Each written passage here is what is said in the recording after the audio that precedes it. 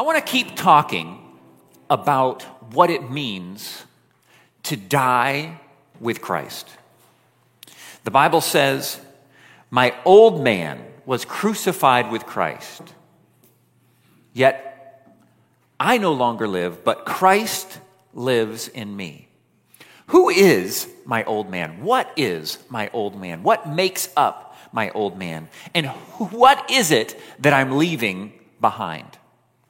Philippians chapter 3, verse 13 says, Brethren, I do not count myself to have apprehended, but one thing I do, forgetting those things which are behind and reaching forward for those things which are ahead.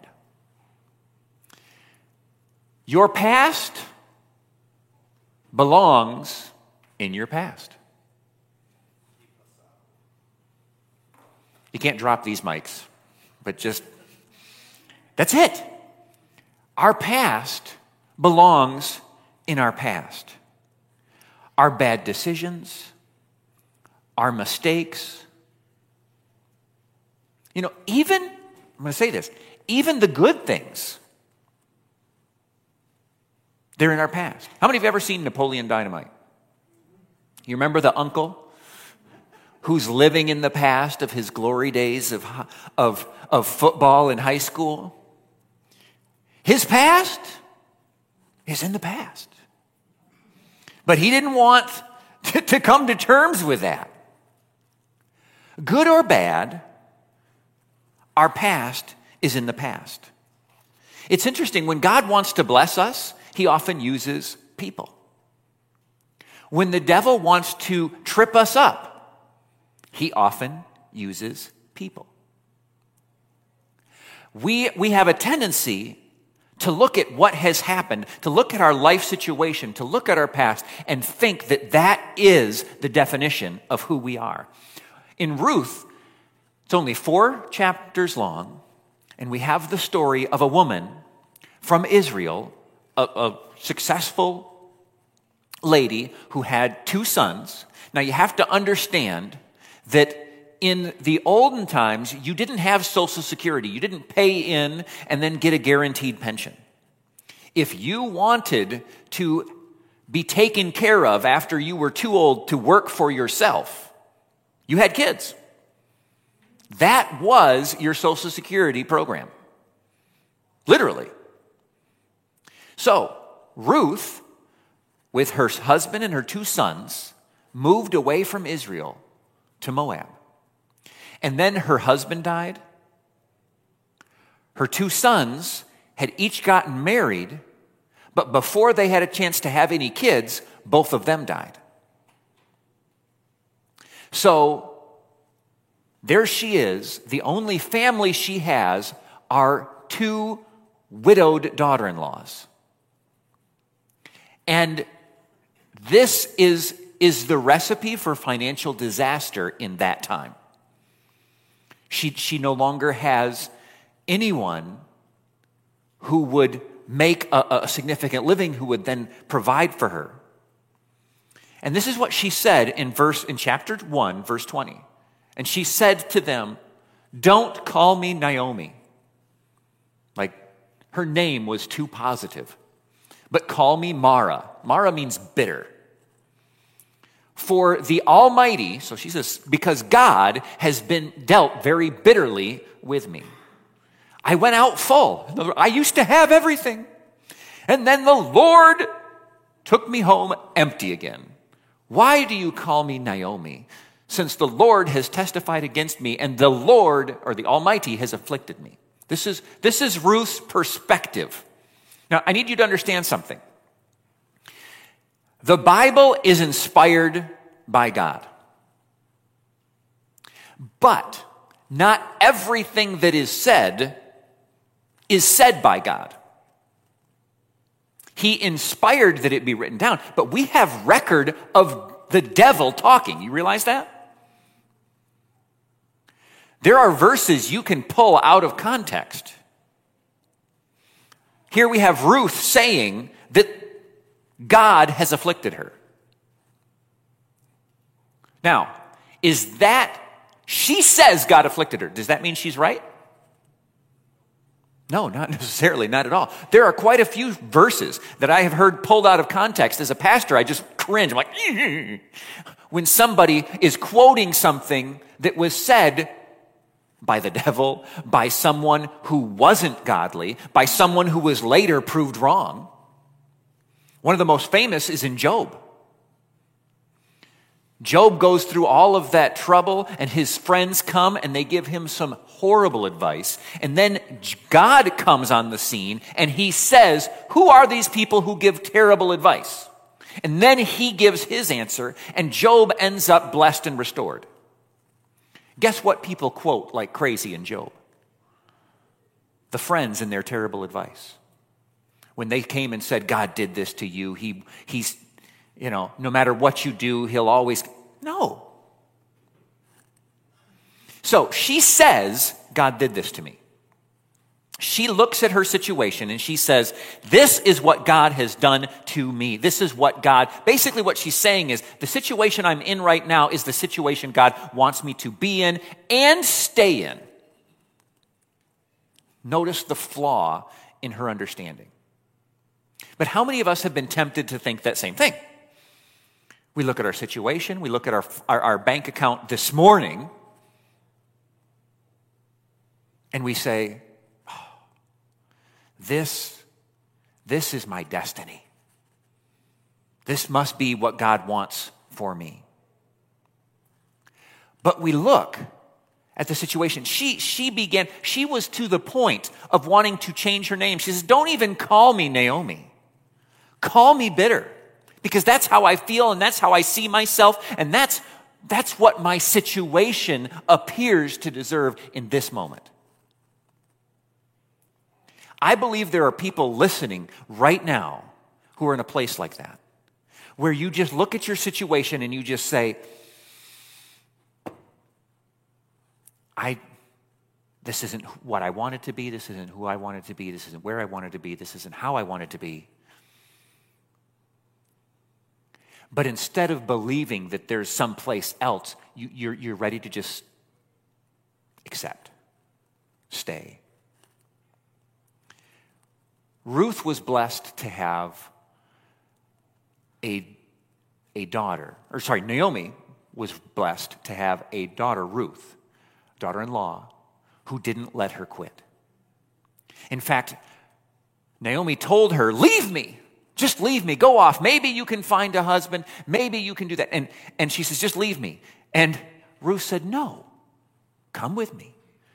I'm going to keep going forward. I'm going to keep moving forward with God's plan for my life, and let's see where it goes. When we get to chapter 4, verse 14, we discover that they went back to Israel. They had nothing. Ruth went out to beg, to accept scraps, but she won the favor of the owner of the field where she was at. And she ends up marrying that man and ends up providing both for her kids and then having children. And then her son was Obed, who was Jesse's father. Jesse was David's father. David was the most famous king of Israel ever. And David was the great-great-great-grandfather for Jesus. All of that. So Naomi, she gets to be in the lineage of Jesus. And this is what she says in verse 4. She says, the women said to Naomi, praise be to the Lord, who this day has not left you without a guardian redeemer. May he become famous throughout Israel. He will renew your life and sustain you in your old age. For your daughter-in-law, who loves you and who is better than 7 sons, has given birth. This is when Obed was born. And they went to Naomi and they said, you were all bummed out about losing 2 sons. You didn't realize that your daughter-in-law was better for you than 7 sons would have been. She was ready to write off her situation because of her past. We know that David, King David, he made some dumb decisions. Anybody remember any of those dumb decisions? When I say David and Bathsheba, we remember he's associated. He made stupid decisions, but he repented and God blessed him. I mean, he didn't just make dumb decisions. He made wicked decisions. He didn't just have an affair. He then also had the husband of the woman with whom he had the affair killed. That is really wrong. Not just stupid, that is wicked. I don't want to raise of hands, but how many of you don't have a past quite that bad? You know what I mean? Like, we look at that, you're doing okay. Solomon, his son, he made mistakes. Over and over in the Bible, we can find people who made mistakes. Peter denounced Christ. Samson, God's strongest man, he made a bunch of stupid mistakes. Your past doesn't have to define you. I want to take a moment. In most churches, we celebrate a good testimony. You ever had somebody comes and they share, you know what, I was in this struggle and I robbed banks or I did this or that and now God has saved me and I'm doing so much better. And we're like, praise God. We recognize that God forgives sin. But there is a group of people that within the church have many times come up against a different type of treatment. As if their mistake or their past is somehow different. And that's divorced people. Why? First of all, not every divorce is sin. The Bible says you can divorce in a situation where he describes that as adultery. Just a second, I'm going to read here. It says in Matthew 5:27. It says, "You have heard it said, you shall not commit adultery. But I say to any of you who looks at a woman lustfully has already committed adultery in his heart." What is Jesus pointing out there? What causes you to commit sin? It's your heart. He says, you always thought you had to go out and do the deed. But I tell you, if you are wishing to do the deed and just don't have an opportunity, you already have sin in your heart. Jesus says sin is a heart issue. And if your right eye causes you to stumble, gorge it out, throw it away. It's better to lose one part of your body than for the whole body to be thrown into hell. And if your right hand causes you to stumble, cut it off. Continues, it's better for you to lose one part of your body than to lose the whole thing in hell. It has been said, anyone who divorces his wife must give her a certificate of divorce. But I tell you, anyone who divorces his wife except for sexual immorality makes her a victim of adultery, and anyone who marries the divorced woman commits adultery. Now this is the verse that has thrown some people off so far. Because they said, well, if a divorced person gets remarried and it's still adultery, then they must never have been divorced in the first place. Not in God's eyes. Because why would it be adultery to marry someone who's already divorced? There are entire churches that teach that you're never actually divorced. Even though in Deuteronomy, God established divorce and said, this is what you do and then you're free to remarry. But then Jesus' comment here confused people. The Pharisees were coming to him and asking him, is it lawful for us to put away our wives for any reason? What they would do is they'd get married, then they'd see someone else they'd rather be married to, and they'd be like, well, I'll divorce her and I'll go marry her. And then, for any reason, she burnt the toast. Historically, there are accounts of the Pharisees divorcing their spouses because they were unclean. Well, they were unclean once a month. So they just wait around. Oh, you're unclean. I have a reason. And Jesus said this. He says, if you leave your spouse to go be with someone else, what are you? Adulterer. Now, if you insert a divorce decree in there, does that change anything? Does it change your heart? No. It's the same as what he described a moment ago, where you look at a woman lustfully with your eyes, you don't actually commit it.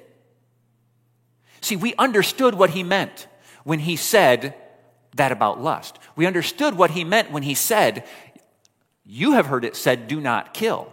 I say to you, whoever says to someone, raka, in other words, they like cuss him out, wishing they could kill him. In other words, Jesus said, sin is a heart issue. We thought, and I say we, the church thought that sin was a situation issue. If sin is a situation issue, then you end up in these situations where you have a Christian who was abandoned by someone who was unwilling to stay committed to them, left them years ago, may have gotten remarried, they're down there, and that person is sitting here going, I want to get remarried 10 years later, but would I be committing adultery?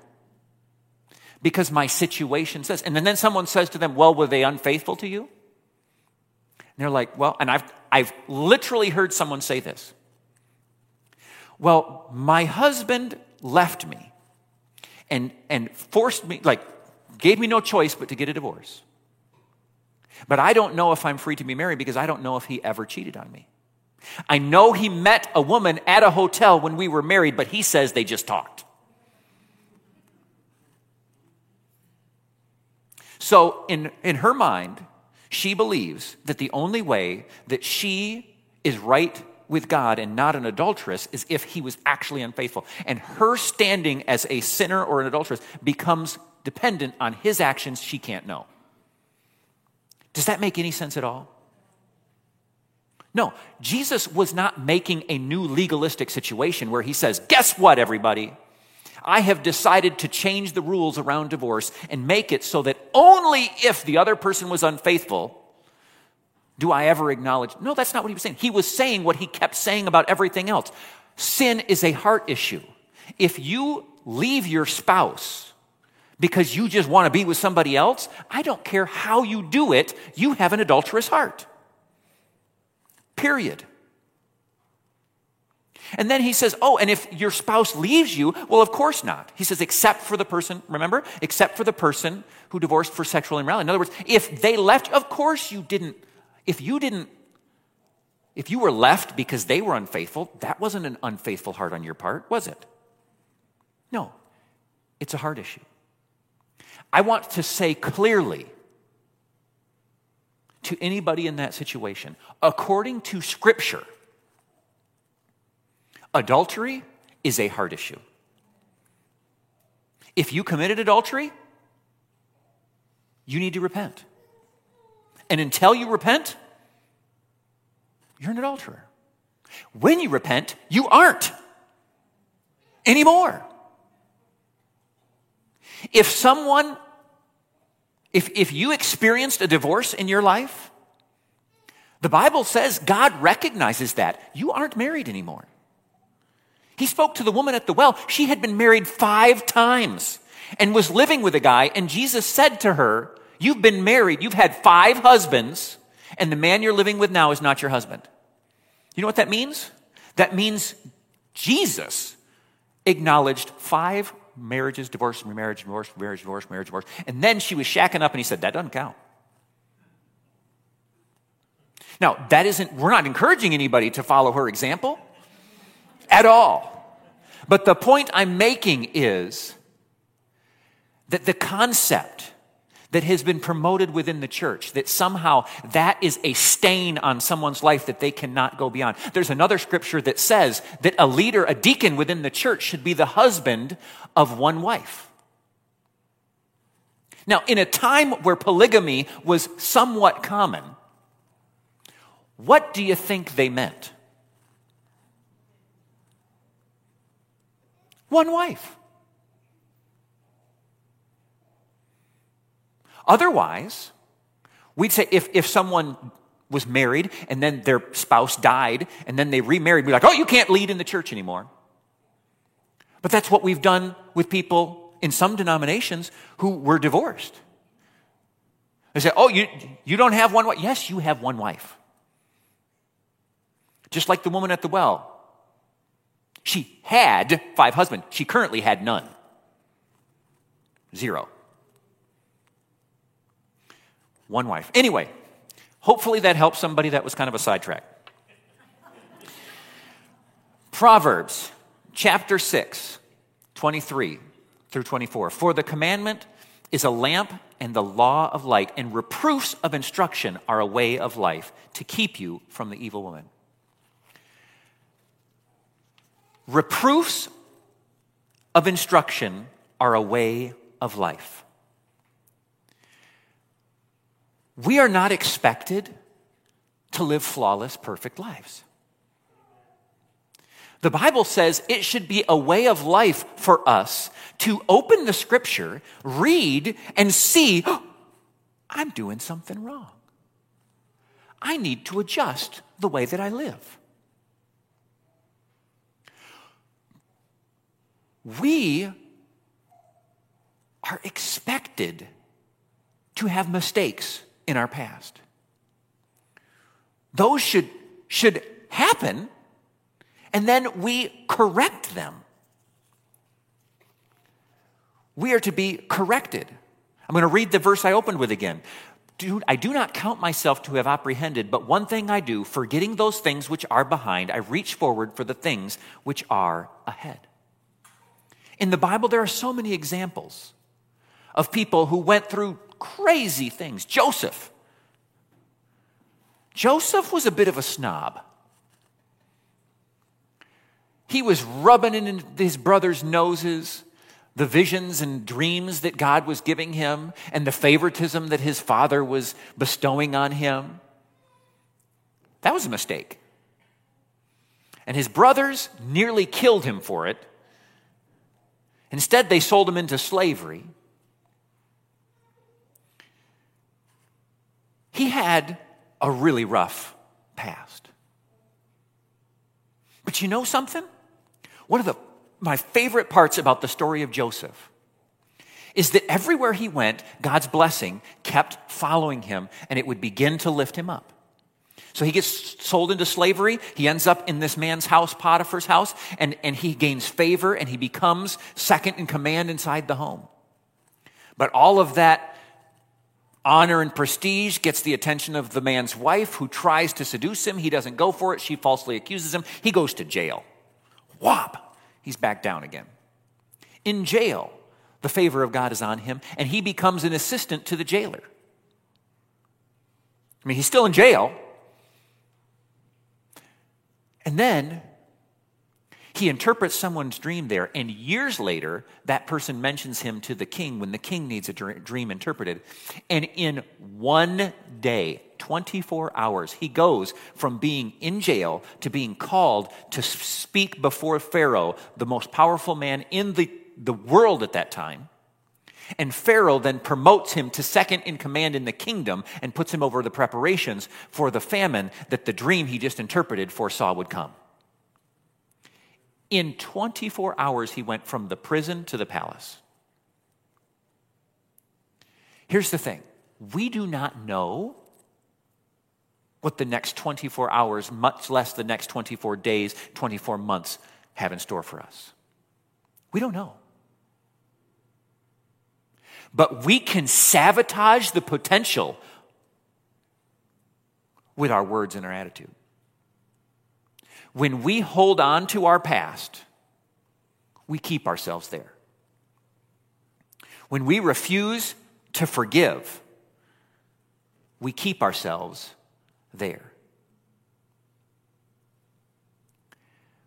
We shouldn't be holding on to the past. Whether that be the struggles that we've had or the victories. We're not a museum keeper. We don't need to just stay in what God did for us eons ago. We can be grateful for it, we remember it, but we move forward. And above all, forgive. Nothing lashes you to your past more than unforgiveness. Oh my goodness. If I could just gift my kids something, it would be that they have a forgiving heart and that they marry people with forgiving hearts.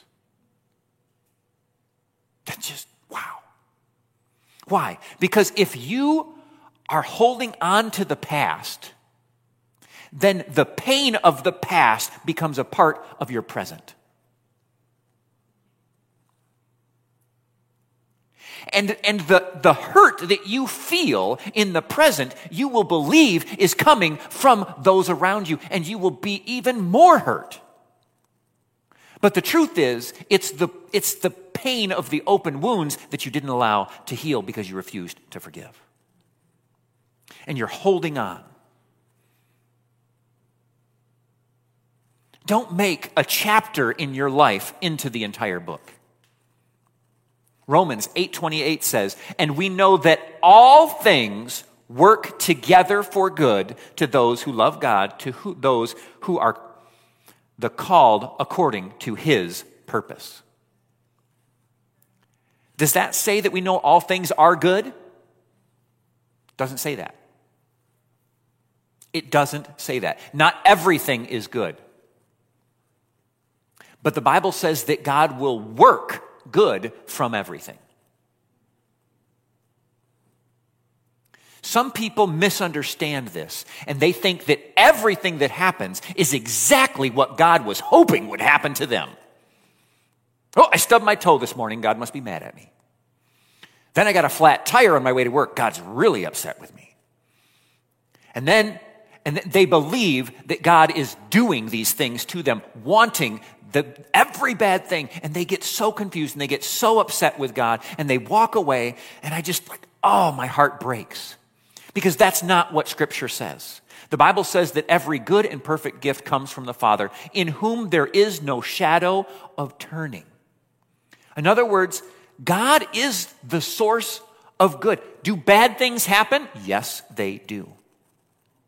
And we could get into some of the reasons that they happen. Sometimes it's bad choices. Sometimes there are other things. Sometimes we step out from God's protection because of different things that we have done. But it is not God sending car accidents and cancer and no. That's not what Scripture shows us. But he will take all things and he will work them for good. If we look at just a chapter in people's lives, I just want to name a few famous people. Anybody ever heard of Bill Gates? First company he started was called Trafodata, and it failed completely. If he had allowed that chapter to be the defining, he could have stopped. The world would be a different place. Anyone ever heard of Oprah Winfrey? She ran away from home when she was 14. Gave birth to a baby boy who died shortly after birth as a pregnant teenager. If you had looked at her life in that situation, you'd have said, the likelihood that she's going to be success, very minimal. Franklin Roosevelt, a very loved and respected at the time president, very memorable. He developed polio and was paralyzed from the waist down before going into politics.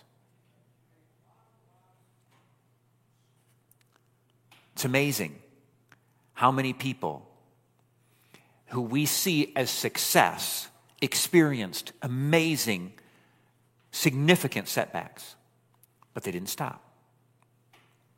Mark 11:25. Before I read this, I want to acknowledge there are a lot of things that happen in our life we have no control over. You don't pick who your family will be, what neighborhood you'll grow up in, where you'll be born, what school as a youngster that you attend, who your siblings are. You don't usually get to pick your classmates or your teacher. You don't get to pick what other people will say about you, although you could influence it. You don't control the economy. You don't choose which problems you'll face. Very few people ever choose to be rejected, abandoned, mistreated, or abused. But we do control our response. Mark 11:25 says, "And whenever you stand praying, if you have anything against anyone, forgive, that your Father in heaven may also forgive your trespasses." Ephesians 6:12 says, "For we do not wrestle against flesh and blood, but against principalities, against powers, against rulers of the darkness of this age, against spiritual hosts of wickedness in heavenly places." How many of you have ever seen a bullfight? I've seen one in person. Anyone ever seen one on TV? Do you understand the concept? I'm glad that they're not so famous anymore. But the concept is, this man goes out there with a cape, and he's fighting with a bull. But it's really a misnomer. Because the man is fighting the bull is fighting the cape.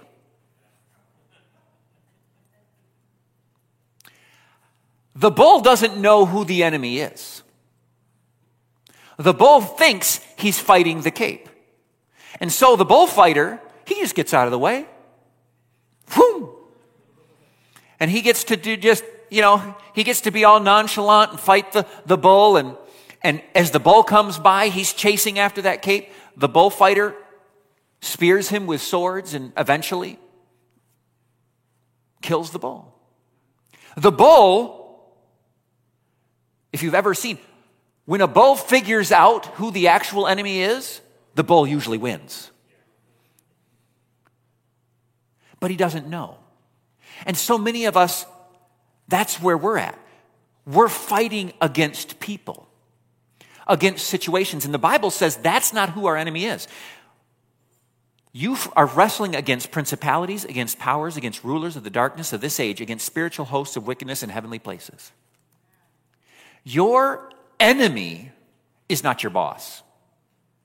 Your enemy is not your spouse. Your enemy is not your ex. Your enemy is not your neighbors or your in-laws or whoever it is that you think you're fighting against. Forgive them and fight the real fight against the devil and the principalities and the powers. Forgive them. When you fight against them, you're like the bull fighting against the cape. You're not going to win that way because that's not the true enemy. Hebrews 12:15 says, "Looking carefully lest anyone fall short of the grace of God, lest any root of bitterness spring up, cause trouble, and by this many become defiled." 2 Corinthians 2:10 says, "Now, whom you forgive anything, I also forgive. For indeed, I have forgiven anything. I have forgiven that one for your sakes in the presence of Christ, lest Satan should take advantage of us." Catch that.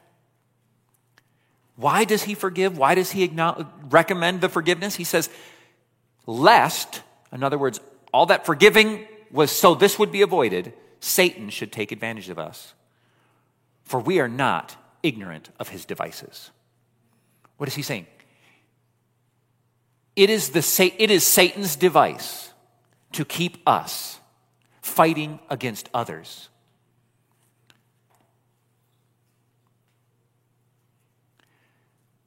Proverbs 15:23, "A man has joy by the answer of his mouth, and a word spoken in due season. How good is it?" Proverbs 18:21, "Death and life are in the power of the tongue, and those who love it will eat its fruit."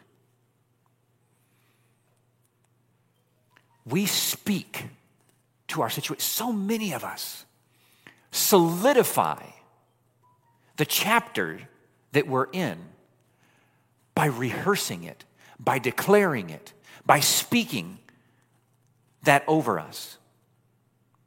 It's interesting. You remember the story of the prophet And I'm looking, is it Elijah? It's Elijah. Okay, Elisha or Elijah? It's Elijah. He was told he had just had a great victory. He just called fire down from heaven. He had just killed a bunch of the false prophets. He had just won this great victory. And then 1 Kings 19, 1 through 3 says, and Ahab told Jezebel all that Elijah had done, also how he had executed all the prophets with the sword. Then Jezebel sent a messenger to Elijah saying, so let the gods do to me and more if I do not make your life as the life of one of them by tomorrow at this time.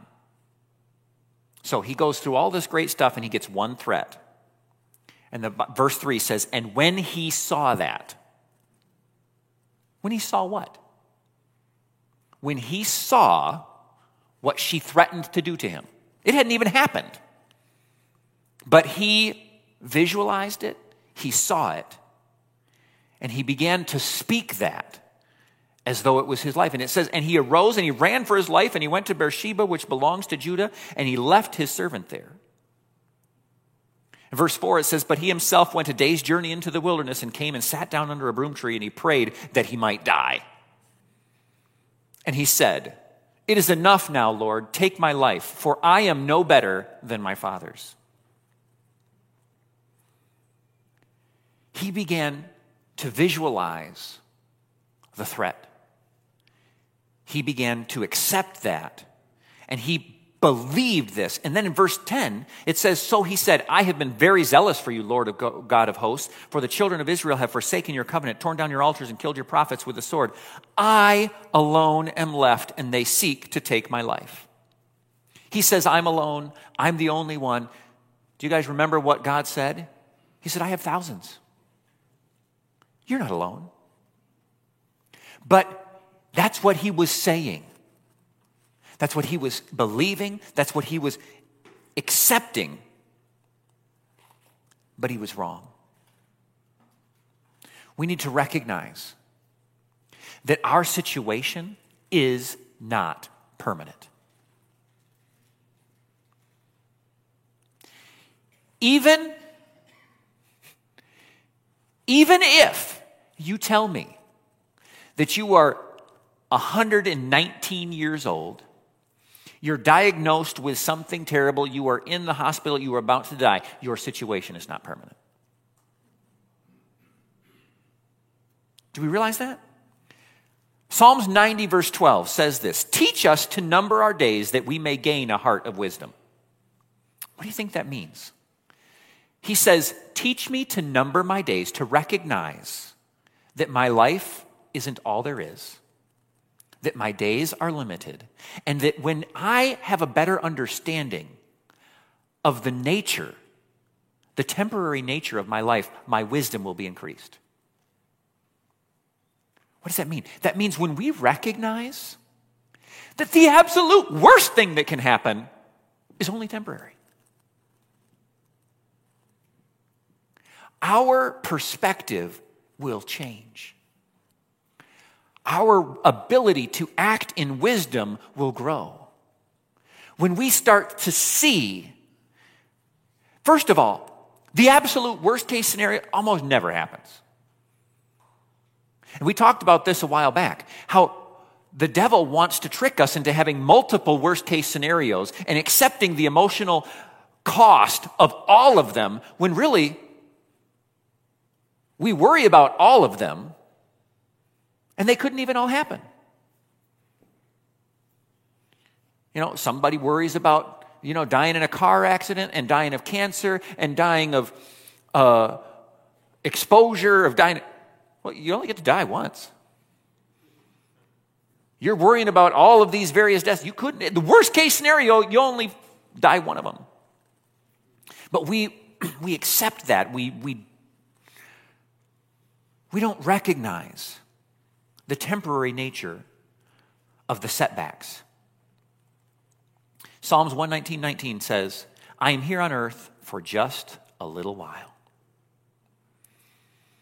Matthew 6:33, but seek first the kingdom of God and his righteousness, and all these things shall be added to you. Don't let your past keep you from answering the call. Don't let other people keep you from answering God's call. Don't let finances, don't let failures, don't let Satan, don't let business, don't let shame, don't let insecurity, don't let anything set you back. I'm going to close with that. Dear Heavenly Father, we thank you that our past is our past, and that you have shown us you have an incredible future for us. Your word says you know the plans that you have for us, plans to prosper and plans of good health. Lord, we recognize that you have great things planned for each and every one of us. I speak blessing on each person here. I pray that they would be given your supernatural perspective on the situations that they're living in. Lord, we recognize difficult situations come, but we don't have to embrace them. We don't have to stay there. Lord, help us leave our past in the past. Help us forgive, recognize the true enemy, our principalities and powers. Don't let us waste time and energy fighting against the cape. In Jesus' name, amen. If you're here today and you know that Jesus is your Lord and Savior, I want to ask you to raise your hand. Awesome. If you don't know that your sins are forgiven, that you're right with God, the Bible says you can know you have salvation. It says in Romans 10:9 and 10, if you believe in your heart that Jesus died on the cross and confess with your mouth that he rose from the dead, you will be saved. If that's you and you want that salvation, you want to know with certainty, I want to invite you to say that prayer with us today. With every eye closed, just a moment, and I'm talking to those of you watching and listening online as well. If you desire to accept Jesus Christ as your Lord and Savior, I want to ask you to raise your hand right now. If that's you, I want to pray with you. Are you ready? Say it with me. Say, Dear God, I believe that you died on the cross for my sin and that you rose from the dead. I accept your forgiveness. I choose to make you the Lord of my life. I will live to please you. In Jesus' name I pray. Amen. Amen. Awesome.